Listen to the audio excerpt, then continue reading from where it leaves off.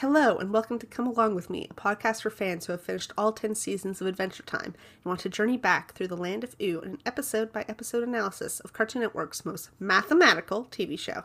I am Laura the Human. And I'm KK, also the Human. This is Chapter 1.10, Memories of Boom Boom Mountain, boarded by Bert Yohn and Sean Jimenez. In this episode of Come Along With Me, we learn that helping a sentient mountain is a questionable way to deal with your poop-based childhood trauma. While roughhousing with some very buff dudes, Finn overhears someone crying. He vows to help them no matter what, explaining that when he was a baby, he made Boom Boom onto a leaf and fell. Ignored by the forest denizens that passed, Finn never wanted to put someone in the same position. Finn and Jake discover the tears are coming from a nearby mountain, who hates watching the beautiful, manly bodybuilders wrestling. Finn promises to make them stop. This obviously doesn't go down well. Through a series of more and more convoluted requests, Finn refuses to give up, even at Jake's urging. He remembers how Jake's parents came to his rescue as a baby. Using a sequence of events far too complicated to recap here, Finn manages to help literally everyone. The episode ends with our heroes riding into the sunset on the back of a dolphin that fell in love with Jake. Whew, that's a wild ride. I love this episode. This is by far my favorite of the 10 we have rewatched so far. Really? Yeah. Like, it is so ridiculous. Like, it just goes peak surrealism, and I'm living for it. My favorite moment, for sure, and this is unusual for me, is the way Finn goes, I made Boom Boom on a leaf. Boom! Boom! Boom! Boom! It's just so overdramatic, and he puts such gravitas into it. It's some amazing voice acting, and I love it. My favorite part is definitely, he still cries when he poops. Thanks for being cool, guys.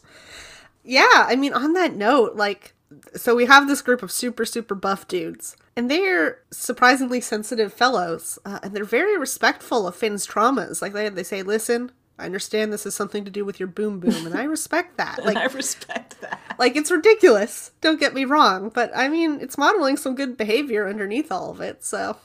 That's true. I mean, I really like the Marauders. They're just such a goofy group of people. I wish we had seen them again at some point. Me too. I'm like, yeah, they're just genuinely fun, and I don't think they ever come back. And I just love the ridiculousness. Like, first they're punching, and then the mountain complains. They're like, oh, okay, we'll cushion it with animals. So they start punching each other with, like, ducks and pigs tied to their fists, but it's cool because the animals are totally into it. And then they transition to just petting each other. Also, it's not just like, I don't know, animals you would think. There's also like beavers, dinosaurs, fish, giraffes, dolphins, and alligators. They're punching each other with all those different types of animals. It's great. It's beautiful. The dolphin falls in love with Jake or Finn, one of them, inexplicably. It's just, I love it. Yeah, that's the opposite of a problem. Adventure time. Oh, it's amazing. Also, I think we have to say it. This is the most homoerotic episode. I was gonna say, the mountain is very attracted to these roughhousing boys. He's not just all those men and their disgusting, fantastic bodies. Yeah, so first of all, the mountain is totally into these bodybuilders, but he can't come to terms with his attraction. Like, it causes him, like, psychological stress, so he wants to turn away so he can't see them. But then there's also a very horny mountain behind him who's like, you can't do that because I love staring at your back. And I will say it was a very handsome back, so I get it. Also, he has two big butt cheeks. So, and then, of course, we have all these extremely buff dudes literally petting each other raw. It's a weirdly gay episode, and I love it. Okay, so I guess we should stop talking about the fun stuff and touch on Finn's tragic backstory, huh? Well, missed the time when this was the most tragic part of Finn's backstory. I still think it is kind of the most, like, it stems from that initial tragedy, right? Like, somehow after, his dad died trying to save him, or not died, his dad got separated trying to save him, and he's left on a raft for weeks or months. He finally manages to land and I guess crawl into the middle of a forest, and everybody just ignores him as he sits there in his own, his own poop. It's pretty awful. That's a boom boom baby. I love how the way he says that's a boom boom baby makes it sound like it's a thing.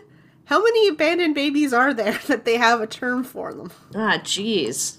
That's a horrifying thought.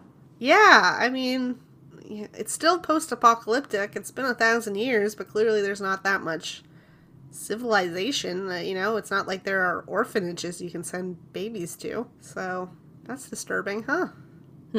So yeah, Finn is deeply traumatized still by losing his family and being abandoned. But it's genuinely heartwarming how Joshua and Margaret took him in, and he was so inspired by that kind of encouraged his heroism. That's the fundamental part of his personality. I didn't realize we saw Joshua and Margaret this early. Yeah, we do, and they're great as ever. Love their voices. And I guess we should say that once again, there's no lesson, because Finn's able to help everyone. Well, so that's the ridiculous thing. So, again, it's this thing of the episode actively sets up an obvious moral, which is you can't always help everyone, which is a true and genuine lesson that I think people need to learn. Changes it because Finn does manage to help everyone, so what's the point? But then in the long term, I think, again, this is a theme that we revisit, and Finn does eventually have to learn, no, you can't. Right? He's sure gonna try, though. He's sure gonna try. But we say that, like, in this episode, he does manage to fix everything. But I notice, like, how temporary the fix is. That's true. Like, the fix was, again, I cannot remember the entire what's the term for those really weird Goldberg. machines? Rube Goldberg machine that does it all. But it's stuff like, these people freak out, so they start fanning a fire, which makes steam, which blocks the old dudes, or the buff dudes. That's gonna, work for a week max. And then we're gonna be back at stage 1. The baby fish's mom is still literally dead. Literally dead. That's depressing, straight up. Yeah, that's straight up different. Like, especially compared with the fact that Finn's story as a orphan is, like, also a central part. Like, it's this very weird commentary that's very bleak. And the part where all these, like, people start coming at him with different issues, and the cuts are really rapid, and the music and the voices keep getting louder and louder, it feels like a panic attack. Like, that's the feeling I feel a panic attack actually gives you. I like that. So, yeah, I don't know. On the surface, I don't think this has much of a moral, but I think if you think about it more, it does. Hey, I love dragons. I just want to say that. The dragons, this is weird for me because I love dragons. This dragon didn't leave much of an impression on me. Well, all the dragons look like that in Ooh, with their, like, weird sacks and... Weird sacks. That's kind of How to Train Your Dragon-ish. Yeah. Isn't it? A lot of the... I always found that weird about How to Train Your Dragon. How, like, obviously the main dragon is their most marketable one, so it looks sleek and cool, and all the others look, honestly, kind of goofy. So, I've got Boopaloopy Linguistics Biz. Oh, yeah? Yeah, so we use math again, which isn't notable in and of itself. But as the trivia section on the episode's wiki page said, this is the first time the math is used as a profanity. Oh, cool. Yeah, so as opposed to just being like, that's mathematical, this is, what, the math? Oh, that's great. Yeah. So, it's neat. Did we find the snail? Did I find the snail? No. I did. I found it. You did? Where was the snail? I did. It's when Jake is being pet by a bunch of animals on a picnic table. Was the snail also petting? I don't think so. I think it was just waving. Well, that seems rude of the snail. Who doesn't want to pet Jake? I don't know. Petting Jake, like, he's a dog, but he's sapient. I really like any moment where Jake just relinquishes his dignity immediately to be like treated like a dog. It's very cute. I wish we had more of those moments. Like, I absolutely love when you have a story that's like, yes, this is a perfectly sapient animal person, but they do sometimes still act like the animal they are. That's one of my favorite things in She-Ra, where you have Catra, who is a very nuanced character grappling with her morality, but also she is literally a cat. Do you have any other thoughts about this episode? I don't think so. It's a homoerotic romp through poop-based trauma, so yeah, what else can we say? Yeah, if you haven't rewatched it, honestly, I think you should. It's pretty fun.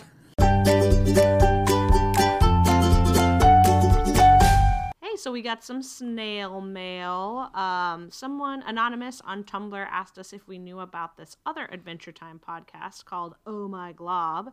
And the answer is yes. There are actually a bunch of Adventure Time podcasts, but I think Oh My Glob is the only other active one. And to that we say the more the merrier, This is a fantastic show, and there should be, frankly, dozens of podcasts about it. So yeah, the great thing about fandom is it almost always is improved by there being more voices in the conversation. So, this isn't a place where I think we need to, anybody should feel protective about their turf or whatever. Let's all get talking. Let's all get sharing our thoughts. That said, we haven't actually listened to it just because we don't want to subconsciously steal anybody else's opinions.